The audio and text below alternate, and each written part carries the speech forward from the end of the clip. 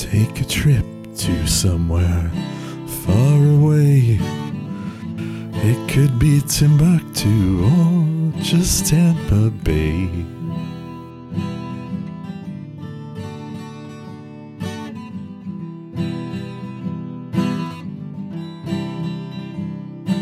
A light's in this heavy world, an answer to a prayer. Get close to heaven with a trek through the air.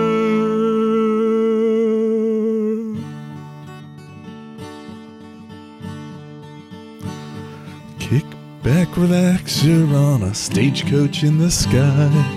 Leave all your cares behind you, we'll get you high.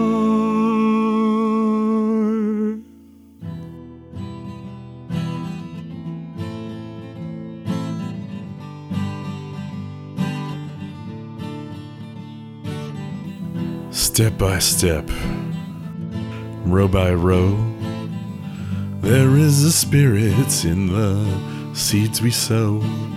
Your humble journey is our sacred right. We'll bear that cross for you all through the night. Take a pilgrimage to JWA. Strap on that buckled hat and let us take you away.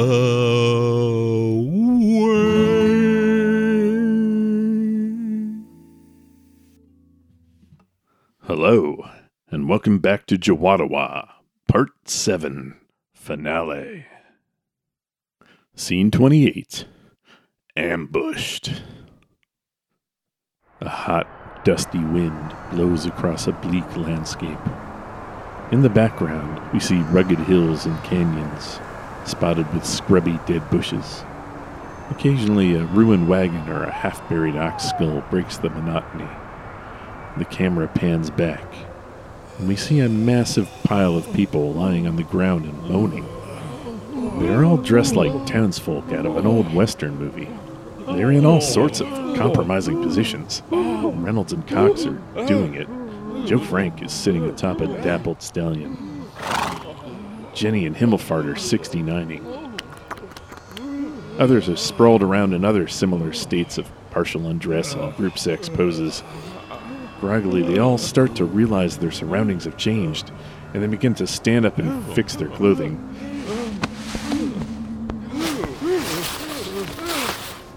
Everyone seems to be suddenly sober, and some of the positions are leading to a lot of awkwardness. Hey! What the hell? Whoa. Where are we? The camera swivels around, and we see there is a flimsy wooden building right in front of them. It looks to be made out of driftwood, and a sign at the top reads Saloon. There is a low porch out front with a railing for tying up horses, and some water troughs. Hoffman is sitting on the porch in a wooden chair, kicked back with his boots propped up on the horse rail. He is dressed as the man with no name, black hat, poncho, dungarees, gun belt, mean-ass boots, and an 11 o'clock shadow. He is smoking the peace pipe we saw earlier in the film.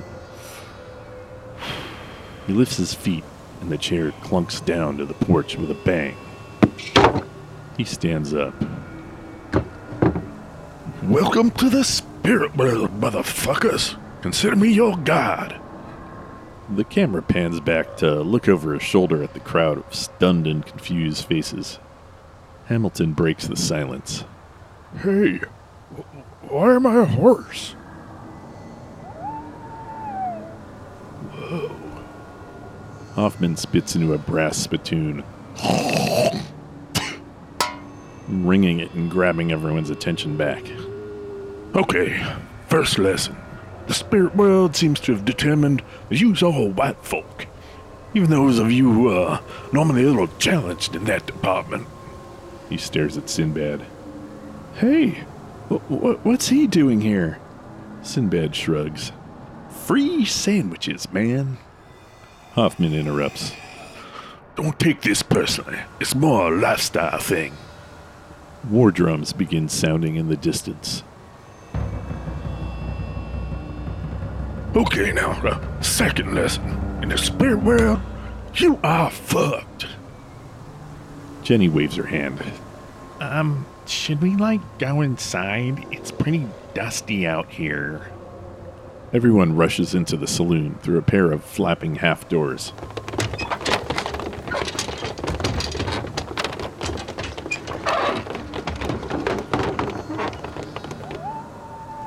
When the dust clears, we see Hamilton has been left tied to the railing outside and can't get in.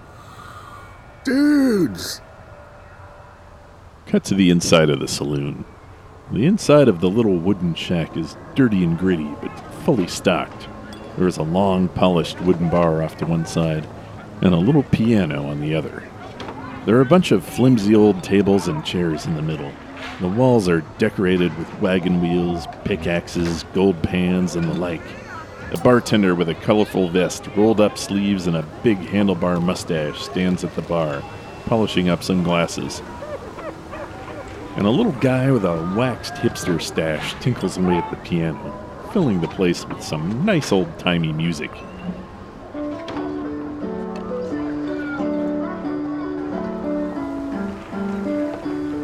Most of the crowd sits down at the tables. A few head over to the bar. Jenny pulls out some cards and starts up a strip poker game with Joe Frank and a few of the protesters. Hoffman and Reynolds stand at the doors, peering out into the gloom. Sinbad makes it to the bar first. What's your poison, cowpoke? Well, what do you got, mister? Oh, we got all kinds of spirits here. He yucks and slaps his knee at his joke. Hey, how about a glass of whiskey? Coming right up. Sinbad steps aside to let someone else get to the bar and bumps into a shadowy character drinking at the end of the bar. Hey, you got a problem there, manure bags? Oh, sorry, sir. No problem. The spirit world outlaw tips back his hat and steps right up into Sinbad's face. Oh, I think you do. Quick pan over to Hoffman and Reynolds, staring out the front of the saloon. How many of them do you reckon there are? I don't think these sort of things use human numbers to count. It's more of a energy level thing. And this energy it's off the chart. This place is snowballing. Something big is coming. Well, I figured taking the statue away would make them happy. Yeah, I don't think the statue was a problem. Maybe actually more of a war of sorts. Once we unplugged the sucker, all hell broke loose. Yeah, huh. Well, what's the old man got to say? Is he enlightening? Never. But no, I haven't heard a word out of him since we locked him in the de-icer shed. The what? Where'd you put the de-icer? I sold that on Craigslist years ago, man. We don't need no fucking de-icer in L.A. Behind them as they are talking, we see Sinbad throw his whiskey into the outlaw's face. The outlaw takes a swing at him and Sinbad ducks, coming up with a punch to the gut. Himmelfart comes running over with a chair and swings it at the outlaw, but he ducks, and it connects with Joe Frank. And his cards go spilling everywhere. Joe Frank stands up and swings his chair at Himmelfart, making direct contact, splintering the chair and knocking them back into Pitt, who spills her drink. She runs over and punches Joe Frank, and the whole thing turns into a brawl.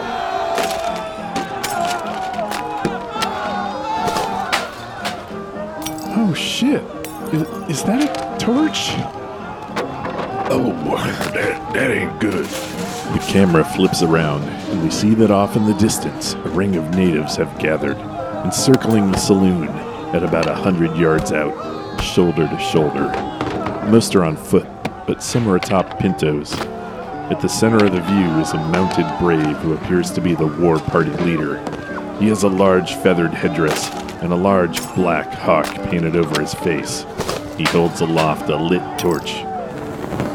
and then tips it to his right and to his left, where it lights the torches of the men next to him. Then slowly, man after man, the flame is passed along until the entire circle of men is blazing with fire. The warriors begin banging the ends of the long torches on the ground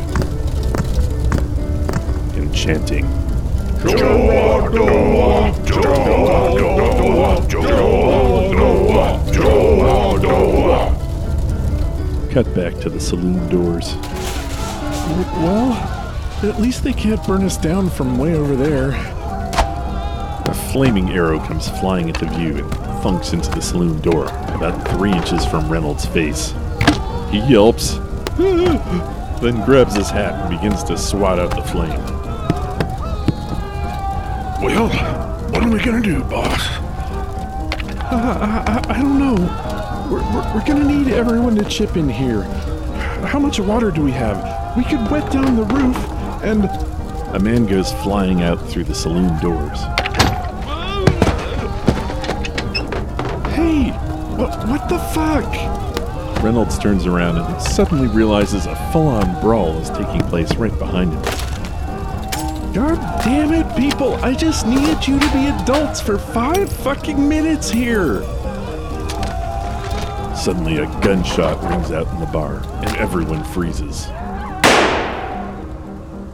Slowly, everyone turns towards Reynolds, who has grabbed Hoffman's 6-shooter out of his belt and fired it into the air. Okay, children, everyone shut the fuck up. I need you to listen up for a moment. We are all in grave danger here, and we will only survive if we can work together. And then only maybe. What? Jenny seems to be struggling to hear him over the music. God damn it! Reynolds lifts the revolver and shoots the piano player in the back. He slumps forward into the keyboard in a jangle of dissonant chords. I said everyone shut the fuck up! From outside, suddenly everyone can hear the chanting. Cox steps forward. What's going on, Nick? Okay, quick summary. This airport is haunted by the real fake ghosts of all the fake Indians that John Wayne killed in all of his movies, and somehow all the protests and all the attention have created some sort of psychic scar that has allowed some kind of demonic energy to seep in from the other side. That's why it stinks, and that's why the airport has been falling apart, and why all the accidents have been happening. Everyone just stares in silence for a moment. Fuck, really? That makes so much sense. What? It does? People start nodding their heads and making sounds. The chanting is getting louder. Okay, well, that was just the backstory. Anyway, we're now trapped on the spirit plane, and there's an army of fake Indians out there about to murder us all. They have torches, and they're gonna burn us alive and shoot anyone who tries to run. A flaming arrow comes sliding in under the door, and Hoffman quickly stomps it out. Wait, why are they trying to kill us? Well, like Jack here explained, the spirit world has chosen to bestow us with the roles of white folk, and things out here seem to play out largely by roles. Yeah, but we are just white people. Cox makes little air quotes. We are white people who care. We are white people who are trying to put things right and reverse the stain on history made by people like John Wayne and Andrew Jackson and all the centuries of injustice. We aren't their enemy. We are their saviors. Okay, sure, you may have a point there, but I wouldn't use the word saviors. But in any case, I don't think they know that. Well, then why don't we just tell them? She storms past Reynolds and out the door of the saloon.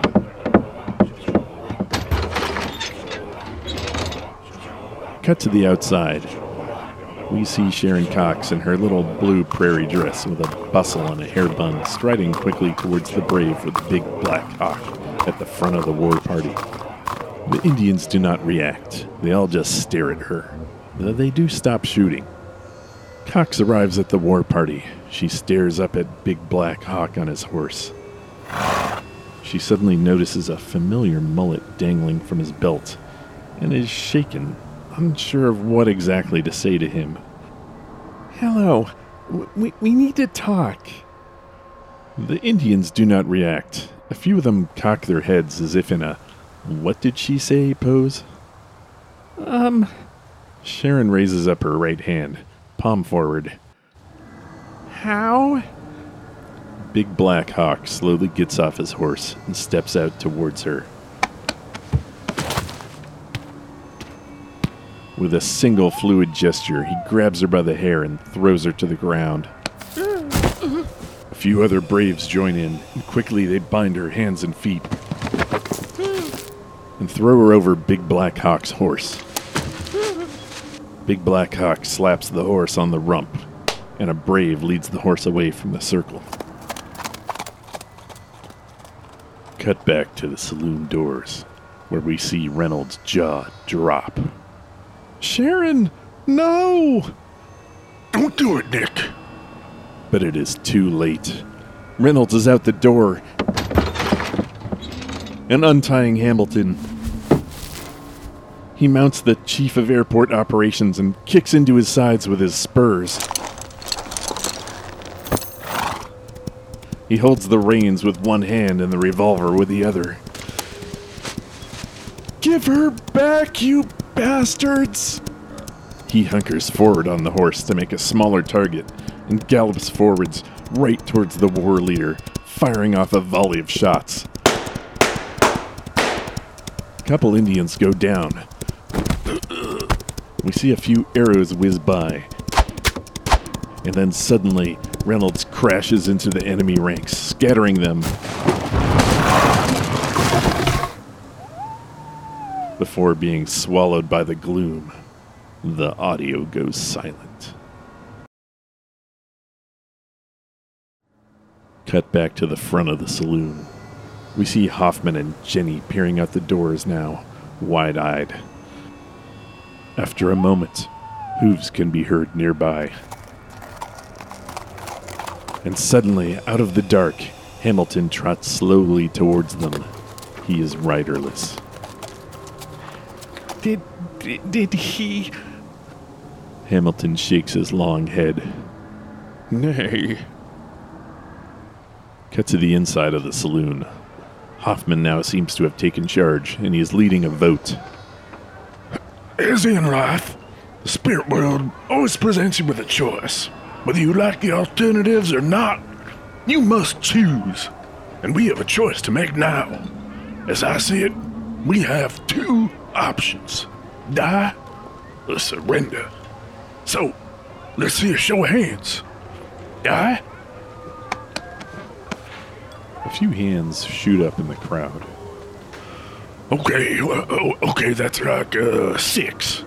Okay, now, surrender? Everyone else raises their hands. Alrighty then. Looks like the surrenders have it. Let's go show those savages what we're made of. Cut back to the outside of the saloon. The crowd is filtering out slowly, looking dejected. We see the roof is now on fire in a few places. Hoffman is untying Hamilton from the rail. He pulls Himmelfart aside. Hey, make a decent show of this, will you, kid? I need a good distraction. Aren't you coming with us, old man? Not yet, but old Jack ain't hanging you out to dry. I'm going to get the sheriff. They kiss. This doesn't mean I'm not still mad about the barbecue sauce. They kiss again. Cut back to the conference room in the airport. Jesus pops her head into the room. Hey, I heard they were giving away a pile of Greg's dipwitches here. Hello. She looks around the room. It is completely trashed, with clothes and food and paper everywhere. The furniture is all overturned. It looks like a sex tornado just hit. However, there is not a soul there. Jesus surveys the scene, and then saunters over to the punch bowl, where a good 2 scoops of the magical fluid are left. She helps herself to some punch, and then uncovers half a sandwich under the mess. Sweet.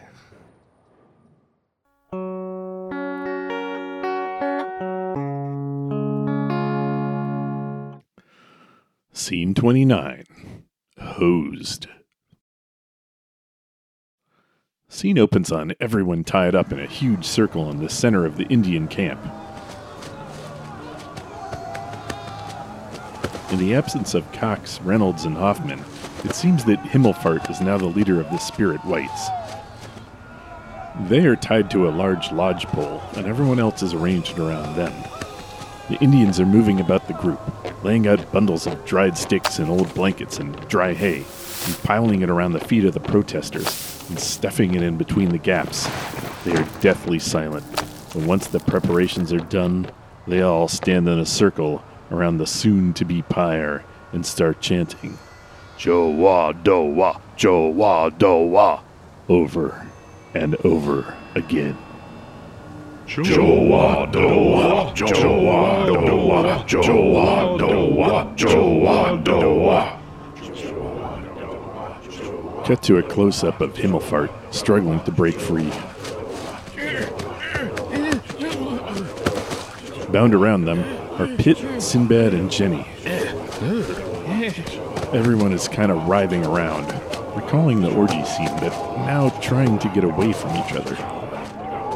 What are they saying? I don't know, but this is bullshit, man. I voted for surrender. I think they're saying jaw a donut. Damn, do they have donuts? Who the fuck is poking my ass? The Indians are reaching their crescendo, screaming JWADOA louder and louder until we can't hear anything else. The camera pulls back to show the entire scene. The pyre, the circle of Indians, the surrounding plain. Not far in the distance, there is a sinister-looking marshy lake. Something glimmers faintly in the depths.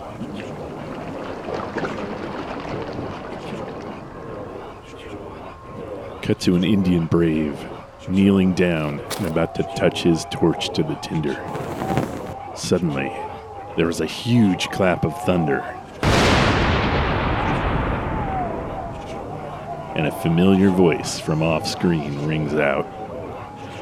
Hold it right there, shitting bull. Cut to a close shot of John Wayne standing at the edge of the circle, in all his Rio Bravo glory. He is backlit by a setting sun, looking resplendent in his hat, vest, 6-shooters in his belt, boots shiny, belt buckle ginormous. He is holding a long fire hose-looking thing, which we all recognize as the chowder hose. Behind him in the dust fog, we can see 2 horses. One is a stunning white mare with a shining silver saddle. The other is Hamilton. And atop him sits Hoffman, who is sweaty and panting, but grinning wildly. We made it, old man. You done good, you bald bastard. Hoffman smiles proudly. His horse bucks slightly. Psst. Hey, man. Ask him if his horse is single. One of the Indians whoops, and all the warriors turn to face John Wayne. Cut back to the real airport. We see Jesus staggering around outside, red solo cup in one hand, a mushy-looking hoagie in the other. She's muttering to herself. The last shall be first, all right. First up my ass. She stops and sees a JWA shuttle bus parked in the load-unload zone, the driver outside having a smoke. She hops in, shuts the door, and floors it.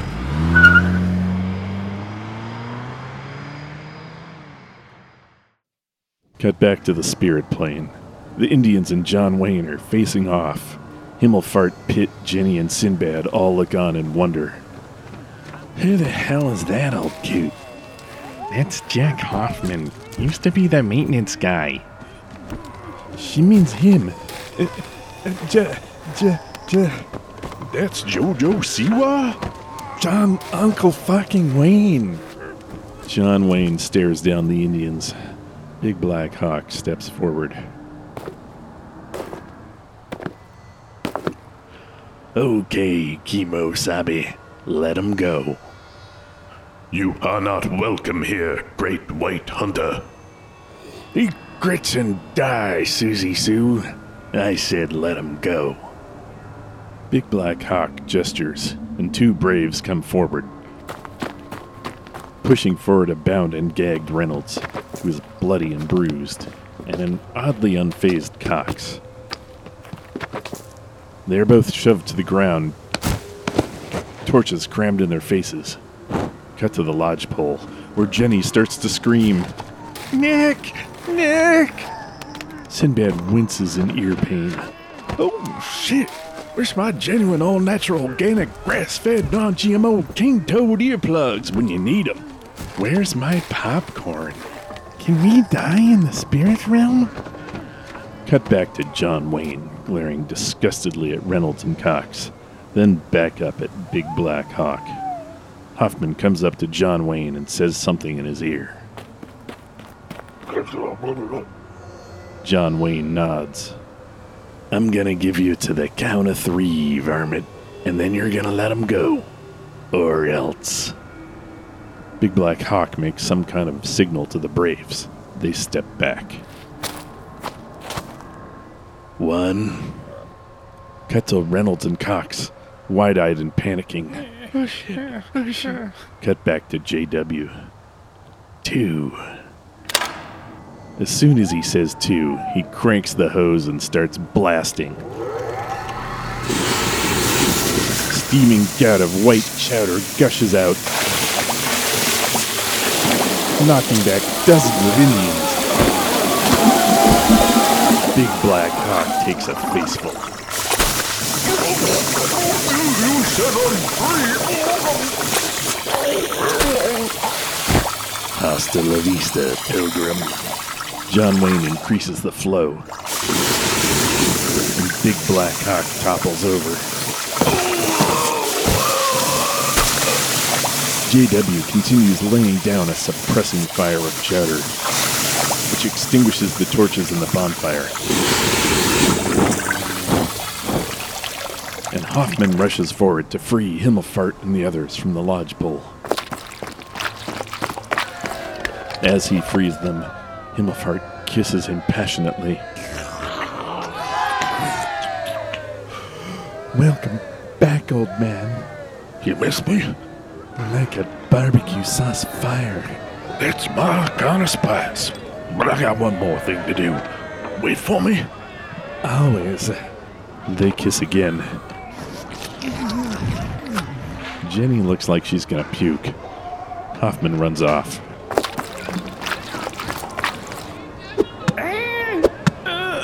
Oh, damn! Look at that! Jenny points at Wayne.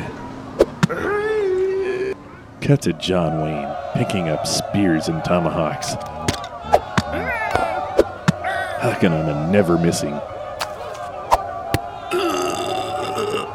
Field is littered with dead Indians, and everyone is shin deep in chowder. The Indians are fleeing, on horseback and on foot. Once they are out of range, we can see them regroup to attack again.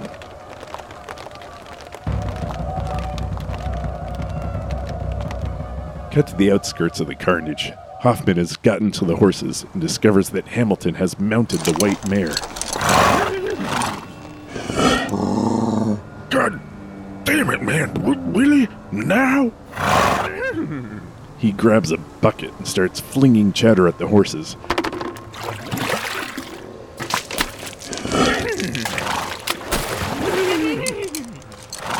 As he is finally getting them separated, we see a stagecoach come barreling past.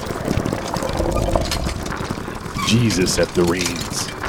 Yee-haw! Make ye way for Christ Almighty. She reins up in the chowder butt. Jesus looks around, then gets down. She is still in her robes, but she has a sick pair of snakeskin boots on, and her hair is up in a tight bun. Wow, Dad, what happened here? She bends down and dips her finger in the chowder, then sniffs and tastes it. Wisconsin cream, crushed pepper, salt from the Bonneville Flats, fingerlings, and She dips again and tastes it. clams from the Hood Canal. Jesus Christ, this is chowder hose chowder. She kneels and starts pulling fistfuls of chowder into her mouth.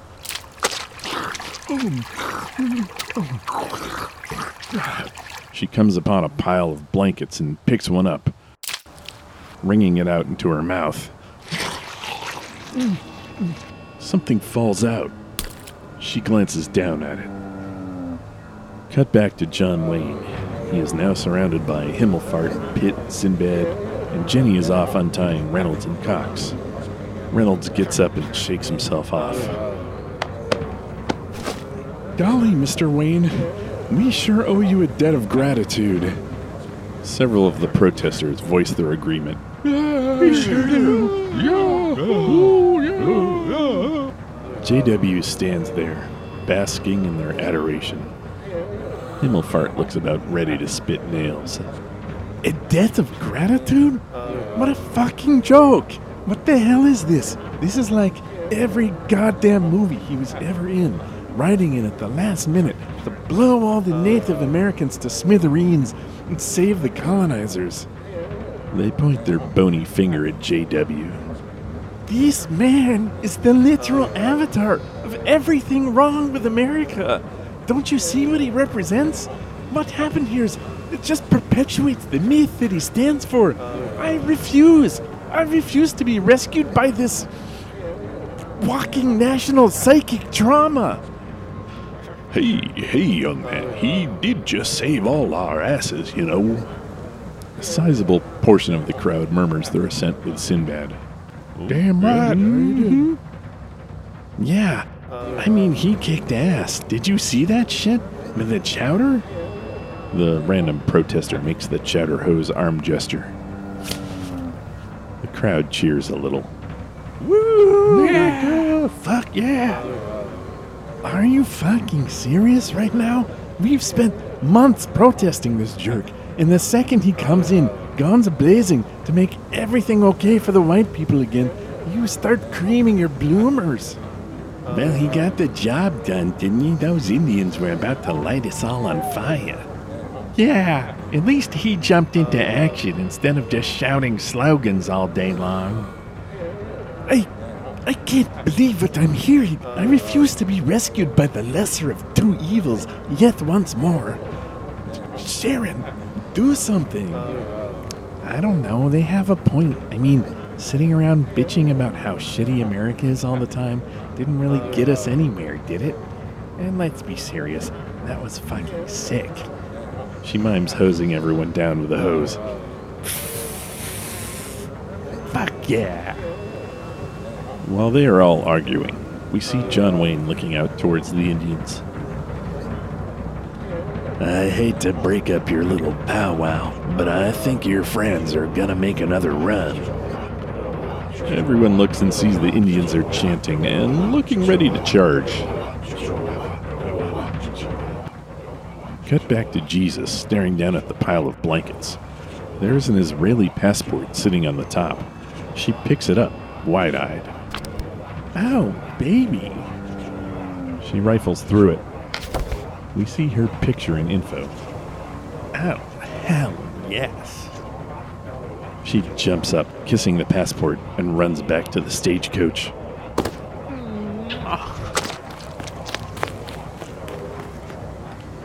Cut back to the Indians.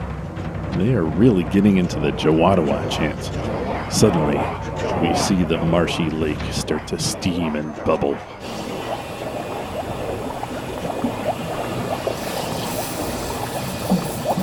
Cut back to the protesters and all the rest. John Wayne tips his hat back and pulls a tobacco slug from his shirt pocket. He bites off a big piece, chews it, and shrugs. Whoever's leaving, now's the time. John Wayne starts to mosey off. Most of the protesters follow, led by Cox. There are two distinct camps now, Himmelfart having convinced a smaller contingent to stay behind. As the group splits, the Indians charge, racing towards the protesters. Himmelfart's group stands their ground.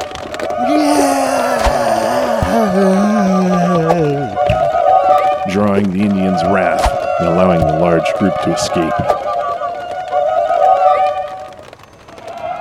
Cut to a close-up of Himmelfart, Pitt, and a few of the other more hardcore protesters.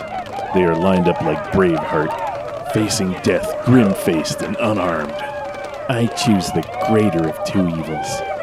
It's better to burn out than fade away. Suddenly, just as the mob of murderous natives is about to overrun Himmelfart's group, a white Ford Bronco dragging a bronze statue of John Wayne barrels into the scene. It plows through the tightly packed horde of Indians, creaming several of them and scattering the mob.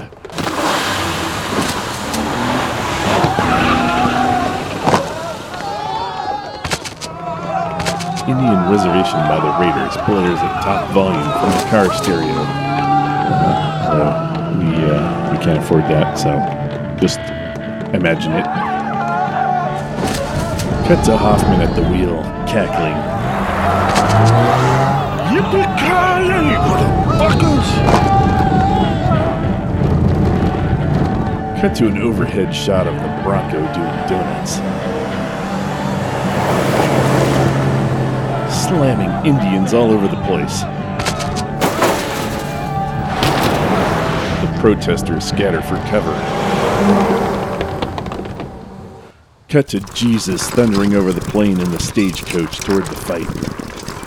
She races past the lake, glancing at it bubbling. And we see something start to rise up from the waters. Ow, that can't be good. She whips the horses into a lather, and the stagecoach races onward. Cut back to the battleground. JW is blazing a trail out, whipping tomahawks and shooting an unlimited amount of bullets at the Indians. One of the braves stops and points at the lake. We see a huge Cthulhu-looking creature towering over everything. Made of dead frogs and birds and logs and shit. JWADOA! The gargantuan monstrosity opens its massive maw and lets out a tremendous roar.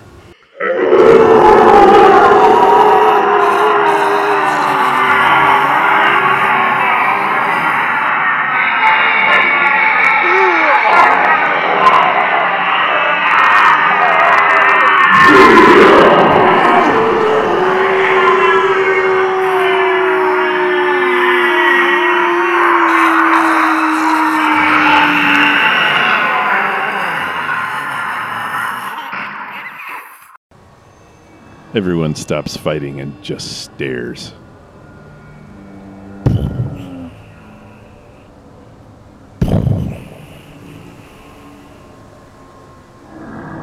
Cut to Hoffman skidding to a stop at the lakeshore, gaping upward. Cut to Jesus rolling into the midst in the stagecoach, staring at JWADOA with an oh shit look on her face. She hesitates for a split second, and then bellows. Next stop, Rapture. Let's go, pansies. The Himmelfart contingent snaps out of it and piles into the stagecoach. A couple of the Indians who seem to have had the fight knocked out of them pile in too. Jesus whips the team again and heads towards the Bronco. She pulls up beside Hoffman. Please be with you, ma'am. He tips his hat. And also with you, my son. You thinking what I'm thinking? Hoffman grins. I sure hope not. It's unchristian. Cut back to John Wayne leading the main group of protesters into the sunset. Absolutely giving no shit about JWADOA or anyone else. Now, which one of you little squaws is gonna polish my pistol? Cut back to Hoffman and Jesus. Hoffman is revving his engine. Jesus is wrapping the reins around her wrist a few times. She hollers back to her passengers. Hold on to your New Testaments, folks. She and Hoffman exchange a wink, and off they go. Hoffman floors it. The Bronco tears off. Jesus yas her horses and they shoot forward. They're barreling for JWADOA at full speed, whooping like Indian braves.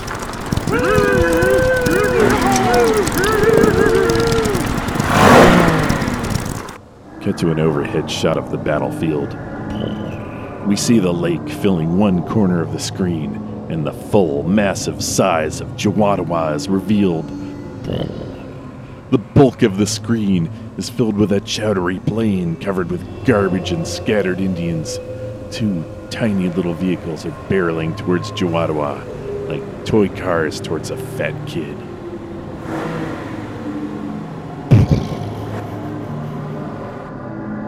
Cut back to show a view from behind the cars. They're racing full speed towards the lake and dodging junk and bodies. JWADOA looms large, filling the screen. Hoffman's Bronco is out in front, and suddenly it hits the edge of the marsh. With a sad sploosh, it dips forward and sinks straight down to the bottom. The force of the change of momentum whips the statue up, and it hangs weightless in the air for just a moment as the stagecoach driven by Jesus connects with it. The feet of the statue jam into the front of the stagecoach, and the cables holding it snap. And the stagecoach continues along, skimming across the surface of the lake, the statue protruding from the front like a battering ram. Cut to the inside of the stagecoach. Himmelfart is pinned between the statue's legs, their face looking right at its lumpy metal package. Hold on tight. Cut back to the view from behind the stagecoach. We see JWADOA looming large, and it opens its giant, marshy maw to swallow the vehicle.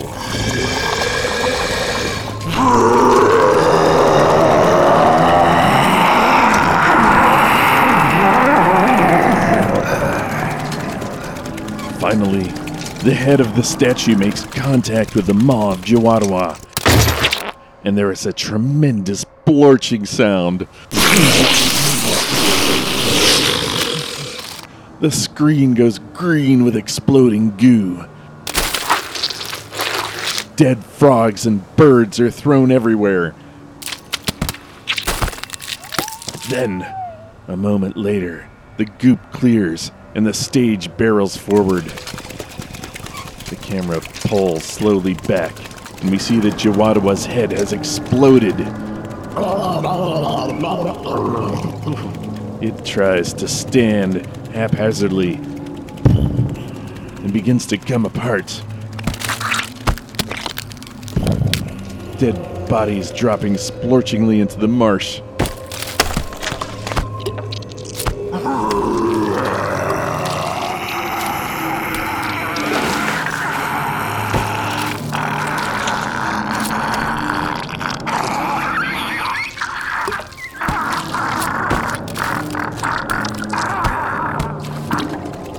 We can see the stagecoach now through a giant hole in the middle of the creature. It circles around and slowly begins to rise up into the air. However, JWADOA is now grabbing handfuls of dead things and goop and is stuffing them into its head. It looks like maybe it's starting to reform. Finally, an eye opens in the great beast, and it starts to grab outwards the flying stagecoach.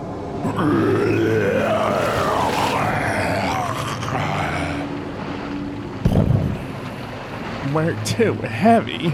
I need a little help back there. Cut to Himmelfart and Pip and a few other protesters and Indians pushing the legs of the statue. Finally, it slides forward and falls.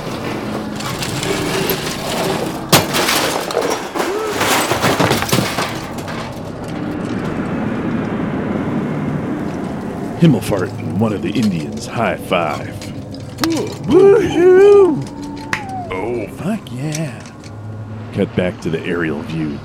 The stagecoach is high in the sky above JWADOA, and we see the statue plummet from it, landing right in the center of the writhing mass.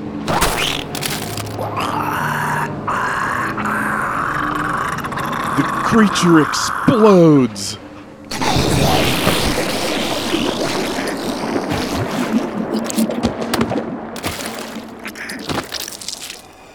Basting the battlefield in a coating of brown goo.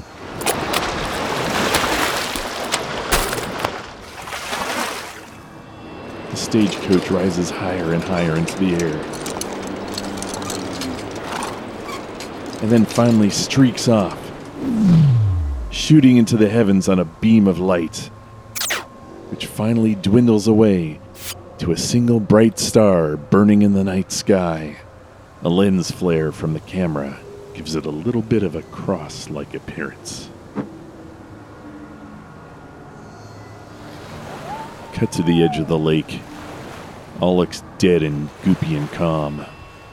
Finally, the surface is disturbed by some ripples. A hat floats to the surface. Next, a dark hand sticks up out of the water, and Jack Hoffman comes sputtering to the surface.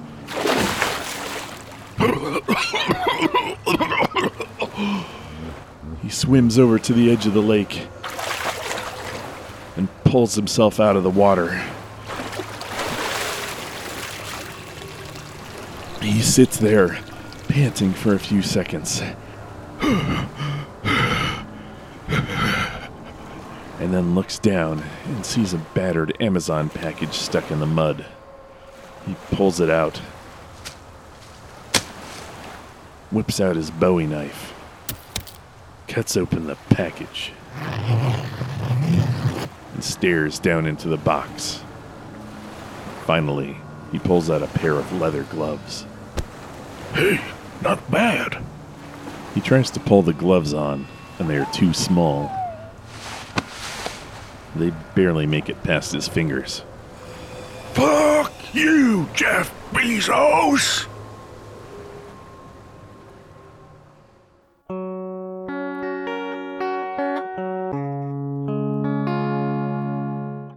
Sunday. Scene 30. Walk of Shame. Scene opens early Sunday morning at the drop-off zone, where Fudgeson is pulling up in his Uber X. He slides out of the back seat and takes a look around. What the? Camera pans around the airport. It is totally trashed. It looks like someone has driven a shuttle bus over each and every garbage can, knocking the trash everywhere. The fountain is smashed, and the bronze statue of John Wayne is protruding from it, upside down, its head buried in at least a foot or two of rubble. The buskers are back, doing a rousing version of Sink to the Bottom. There is dried chowder everywhere. He grimaces as he walks into the entrance, his shoes sticking and making disgusting noises as he lifts them up.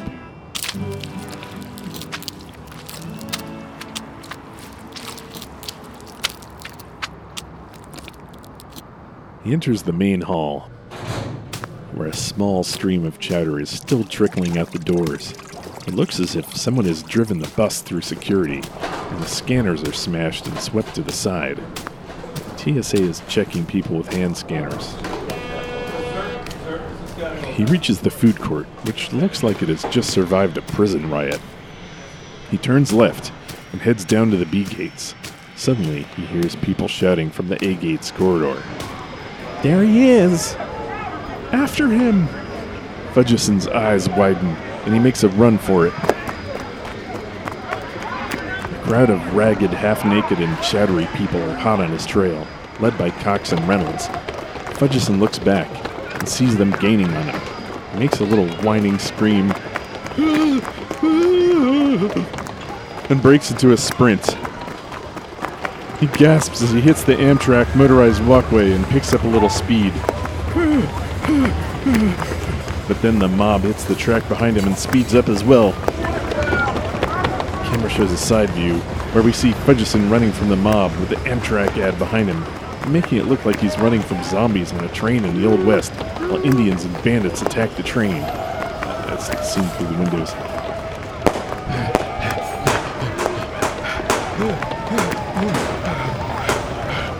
Finally, he gets to the gates, bangs open an emergency door, and goes running out onto the tarmac. He heads for the set of rolling stairs where his plane was parked. He breathes a deep sigh of relief as he gets to the stairs and starts running up. He books it up the stairs and then lets out a satisfied victory yell as he gets to the top. Woo-hoo! And then screams when he realizes that there's no plane there, and he's about to topple over off the top of the stairway. His bag goes flying out of his hands and smashes open below, spilling model train equipment, manga, and lederhosen everywhere. The mob surrounds the stairs. Fudgeson is trapped. Reynolds steps forward. Commissioner Fudgeson, we have something to say to you. Fudgeson looks terrified, but has no way out, so he resigns himself to his fate. Well, out with it, man. We have resolved our differences with the protesters, sir. We have agreed to rename the airport. Fudgeson raises his eyebrows. You have, eh? To what? Well, I think it's best I let Miss Cox explain that, sir. Cox steps forward. She's filthy, and her hair is matted with chowder, congealed and sticking out to one side. Half of her blouse seems to have been torn away, and her skirt is torn off about 6 inches from the waist. Someone has drawn a zucchini on a stick on her thigh with lipstick. She's wearing cowboy boots. That's right, sir. We have agreed to rename the airport after John Wayne. What? Look, sir, John Wayne may not be the perfect person, but then again, nobody is. It's so easy in these difficult times to point fingers and call everyone out for their failures that we sometimes easily miss the good in people. And what's good about John Wayne was he did his best. While other people ran from their problems or gave in to bullies, he stood up to them. He took action, risked his own neck, and took a stand for what he thought was right. For my sake, I am proud to have my airport named after John Wayne instead of some sleazy politician, another too-big-to-fail tech company, a gropey producer, or one more filthy rich donor. This is our airport, and it reflects our history, and I'm proud to call it that. Fudgeson looks utterly stunned. Okay, I couldn't agree more, but Isn't this place already named John Wayne Airport? Oh, well, yes, that's the important part. Sometimes healing doesn't come from just time, but from ceremony as well. We can't just sweep history under the rug. We need to bring it out into the open in all its ugliness, and I can't think of a better example of that than John Wayne Airport. The controversy will never go away if we ignore it. We need to embrace our past and atone for it at the same time. So yes, we will announce that we are renaming the airport and why, and at the same time explain that we are doing this as a way to raise awareness of our troubled past. And when the new name is christened, we will also open a new entrance hall for the airport, one dedicated to educating people on the history and plight of the Native Americans and the shameful way we have treated them. But not a depressing downer of a museum, but one that also incorporates the spirit of the West, the dream that one can be the master of their own fate, that one can carve out a life in the wilderness and build something new and better, yet that better world being one of diversity and cooperation. Woo! The crowd cheers and begins applauding.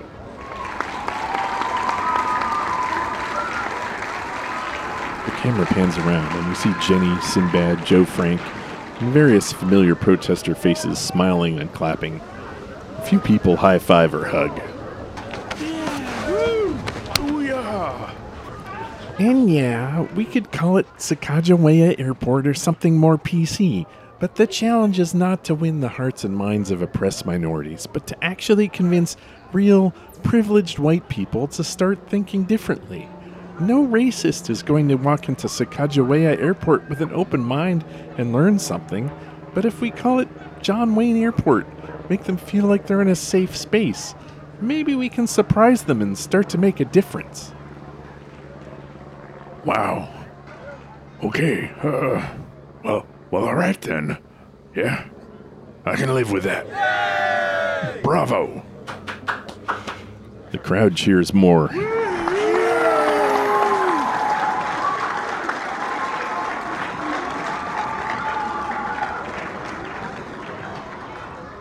Now, has anyone seen my plane? The crowd shrugs and shakes its head. Soon there is a clip-clopping sound.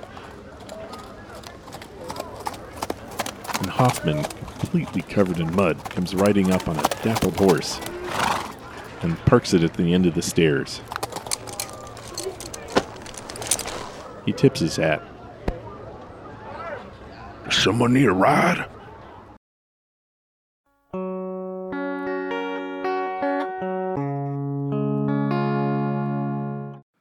One month later.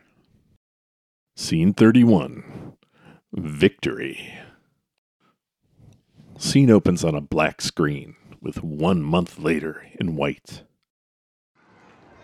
We see a bright sunny day as we open on the airport atrium. There's a party going on. The John Wayne statue has been repaired and it is standing in its old place with a huge white sheet over it. The camera pans through the crowd and we see some familiar faces. Bob Dylan arrives with an attractive woman decked out in LL Bean. Howdy. This is Reynolds' ex-wife, who gives Reynolds the finger as Bob nibbles her earlobe. Reynolds is getting his revenge by making out with Cox. A few of the protesters have paired off into couples. Shawkey and Ada bump into each other in the mix. Oh, excuse me, miss. Ada looks him up and down. Oh, you're certainly excused, young man. She obviously likes what she sees, even though he still has mummy bandages on part of his body, and his hair is kind of patchy. She extends her hand. I'm Ada. I'm with the family. Shawkey seizes opportunity. Oh, no shit. A Duchess? A pleasure. He flashes a shocker down low. Oh my. Is that the pride of Wichita I see before me? Whoa. You're familiar with a Volkswagen dung beetle? Quite well, although it's been far too long. Shawkey slips his mummy arm across her shoulder. Well, let's rectify that, shall we? They move off, and we return to Bob Dylan and the former Mrs. Reynolds canoodling. Bob Dylan reaches behind her and taps a little bell with an ice cream scoop. The bell starts a Rube Goldberg machine that pulls a little rope, and down comes a banner reading, Bob Dylan soft serve somebody, now serving, stuck inside a JWA with a mystic stank again. 2 scoops for the price of 2. Jenny is first in line. What have you got for us, Bob? Glad you asked. This one is for all my loyal customers who have stuck with me over the years, even if that meant braving the stank for a scoop. You all mean a lot to me. Well, you mean a lot to us too, Bob. Ah, shucks. Anyway, he starts scooping ice cream. It starts with a base of my best-selling runny date raisin number 12 and 35. And then I blend in a thick ribbon of durian and Limburger cheese. Jenny tastes it. What the fuck, Bob? I really nailed it, didn't I? Jenny nods violently, her mouth full of ice stank. She jumps up and down and high-fives him, kissing him on the cheek and leaving a brown, runny mess. She walks off with her face in her waffle cone. The camera follows her as she goes, stopping as she walks past Reynolds and Cox. They're making out when his watch beeps. Reynolds detangles himself. Oh, crap. There's my cue. Cox pats his lapels. You're gonna do great, Nick. I'm proud of you. He grins sheepishly and kisses her on the cheek before jogging off toward the base of the statue, where a small rostrum has been set up. He pulls a tiny souvenir tomahawk from his pocket and taps on the metal mic stand. Everyone turns their attention from Dylan toward him, but everyone is disappointed he doesn't have a cool Rube Goldberg machine, too. Hi, everyone. Hi, Nick. Well, today's the big day. We're all here. Well, those of us who made it. We're here to commemorate where we've been, what we've done to get here, and where we're going. You know, sometimes the future can look an awful lot like the past. So much that it may not look like there's any difference at all. But if you really look at what we've done, you can see that our future, the future of John Wayne Airport, is solidly rooted in its past, but not trapped by it. The leaves and branches of our future spring from those roots, but they always grow into new, unexplored places. Wow, that was fucking good. Anyway, here to do the honors and unveil our new daddy. He gestures towards the statue. Please welcome... He stops and grimaces. Oh, I forgot. Commissioner Fudgeson is still missing. So, I guess I'll do it. There is a smattering of applause as Reynolds goes to grab the rope that will pull the sheet off the statue. But just as he takes hold, Joe Frank rushes up with a cell phone. Boss, it's urgent. He hands the phone to Reynolds. What? Now? It's the Secretary of Transportation. Reynolds turns to the crowd. Sorry, folks. I gotta take this. Yellow? Speaking. Say what? Really? No, come on. Well, shit. Effective when? Oh, that's... Seriously? Well... Alright then, thanks for calling. He hangs up. The crowd is looking at him expectantly. Reynolds looks pale. He looks out at the crowd and then forces a smile. Well, folks, that was the FAA with some great, unexpected news. The crowd goes hush. Reynolds looks down at his speech and sighs and tears it in half, and tosses it back over his shoulder.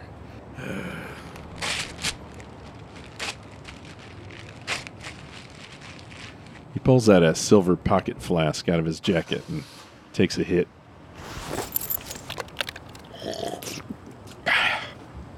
Okay, well, I might as well out with it. Despite all our tremendous efforts, John Wayne Airport is being decommissioned. The crowd gasps, and there are some scattered boos. Reynolds holds up his hands. He wipes his eyes. No, I know this isn't the result we were looking for, but there's a silver lining. By order of the president, the airport is being repurposed as, wait for it, a refugee center. The crowd is silent for a moment, and then scattered applause begins to grow. Soon the crowd seems to have decided this is all for the best and breaks out into cheers and applause. Woo! Yay! That's right, folks. In 3 months, the ground we are now standing on will be known around the world as the John Wayne Foreign Refugee Internment Camp. The applause immediately stops. Bob Dylan drops his ice cream scoop and it clatters on the pavement, breaking the awkwardness. Well, time to bust out the protest gear again, I guess. Not sure a name change will do us much good this time. Actually, I don't think I could think of a better name. Everyone pauses in thought for a moment. People nod in agreement, but nobody can really think of anything more to say. Okay, fuck it. Reynolds shrugs, grabs the rope, and yanks. The sheet comes off the statue. Sunlight coming in through the atrium windows hits the bronze duke and glints as everyone gasps in awe. A few people start to cheer and whistle. Woo! Yeah! I'm All Right by Kenny Loggins comes on, and gradually everyone starts dancing. Camera zooms in on the crowd and flits through the dance floor, occasionally lingering on familiar faces. Reynolds is dancing with Cox. His wife is grinding on Bob Dylan. Jenny is doing the jitterbug with Sinbad. Shaw K and Ada are dancing butt to butt. Joe Frank and Hoffman are doing the hand jive. Hamilton trots by pulling a hay cart which holds Lewis, who is carrying a large papier-mâché hose and is blasting glitter out over the crowd. Only one person seems to be missing. One of the protesters looks up and points. Hey, that cloud looks like... Cut to the sky through the atrium windows. The cloud looks suspiciously like Himmelfart. The crowd oohs and ahs, and the camera soars up into the sky, and we look down on JWA for the last time.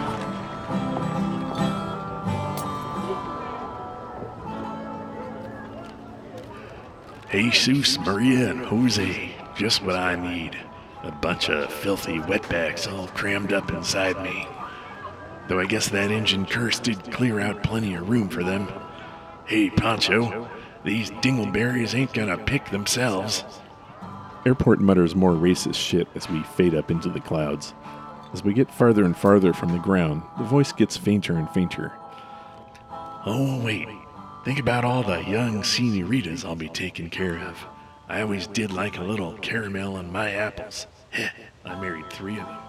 And plenty more I didn't have to marry. Take a letter, Maria, indeed. How about a big P? The camera fades up until, finally, we can't hear him anymore. As Airport thankfully fades out, we faintly hear an approaching propeller plane, and soon it passes the camera's view. It is Fudgeson's plane. Cut to the cockpit. Fudgeson is knocked out and propped up at the controls, a la Weekend at Bernie's. We can see a light blinking on the panel reading, Autopilot engaged. The cockpit door is open, and through it we see James Caan dragging a drugged teenage boy down the central aisle. I Ran by 9 Inch Nails crashes onto the soundtrack, as the screen cuts to black. The credits roll.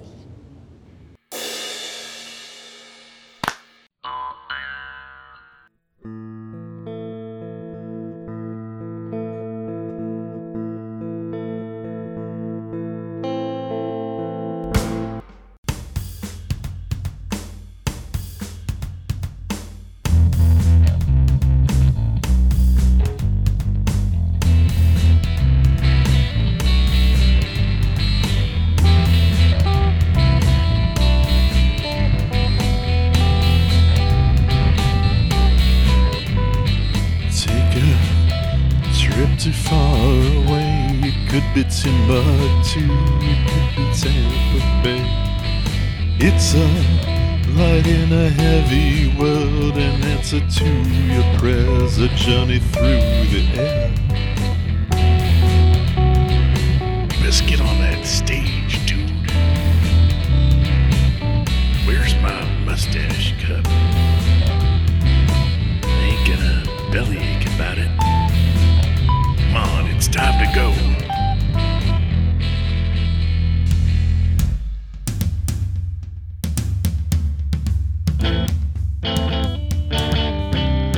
Get close to heaven in a cloudless sky.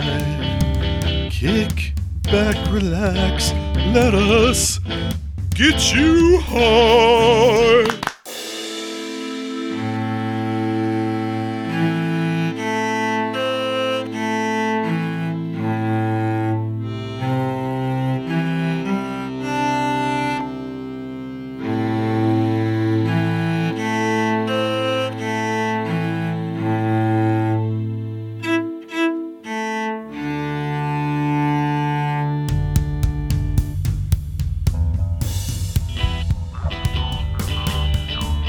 We will take it step by step.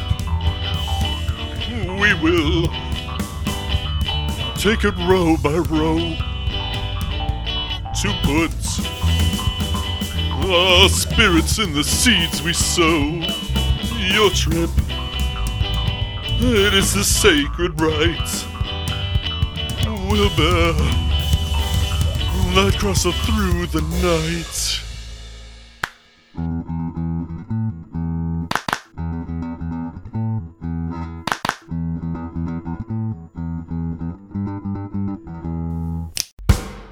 Okay, Pilgrim, strap on that buckled hat. It's time to fly. Fly, fly, fly, fly, fly.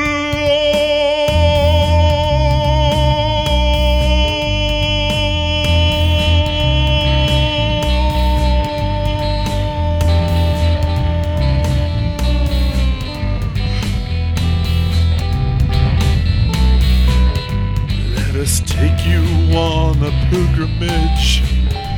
Let us take you on a pilgrimage. Fly to JWA, we're gonna take you away. We're gonna take you over that bridge. Let us take you on a pilgrimage. Let us take you on a pilgrimage. We're gonna take you away. We're gonna take you today. We're gonna take you on a pilgrimage.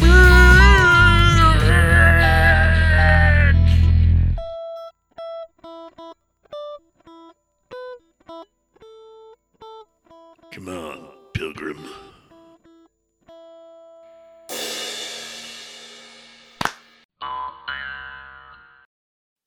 Post-credit scene 1.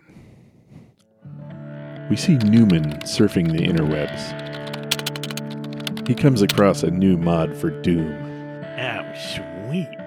the John Wayne's Colon Edition. Wow. It consists of the player moving down a colon-shaped cave and being attacked by kooky shit monsters and exploding polyps.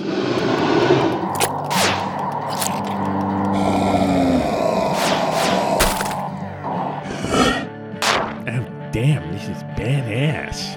Newman exclaims as he sips from a 2-gallon 7-Eleven cup.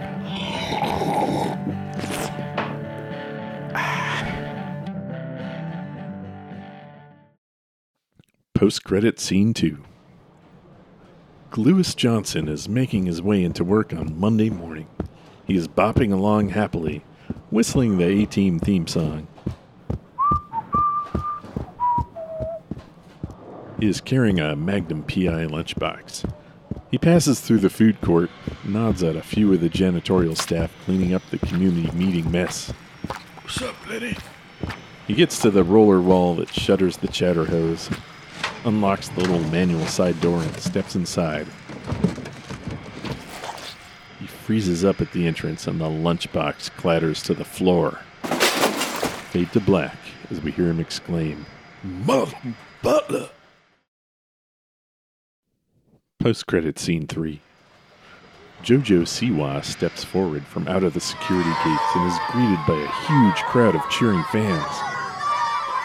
Above, we see a gigantic sign reading Cincinnati Central Bus Depot. She is wearing some kind of jetpack-looking device and shouts out, Hello, Cincinnati. Are you ready to get JoJo'd? The crowd goes wild. She holds up a little hose and starts spraying gouts of chatter all over her ravenous fans.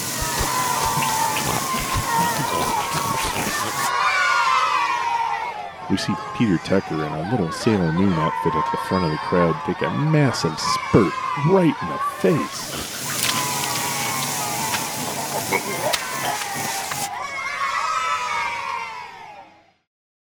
JWADOA was written by Greg Dent and Jeff Welker. Narration in all voices by Greg Dent. Production and post-production by Greg Dent. All music written and performed by Greg Dent, with the exception of the Wild West piano player, played by Alex Dent, and the cello bit, played by Cecilia Roldset. This has been a Pizzorni Van Nuffel joint. You ain't seen the last of us. You're watching Channel 4 News on the Spot. Today we're at John Wayne Airport, where a suspicious fire has just broken out, leaving a lot of people wondering if the constant protests have finally gone too far.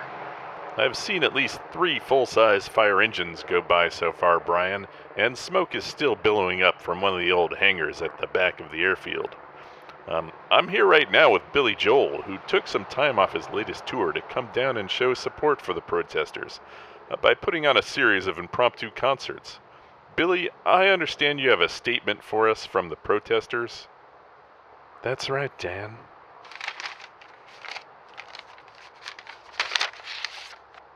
We didn't start the fire.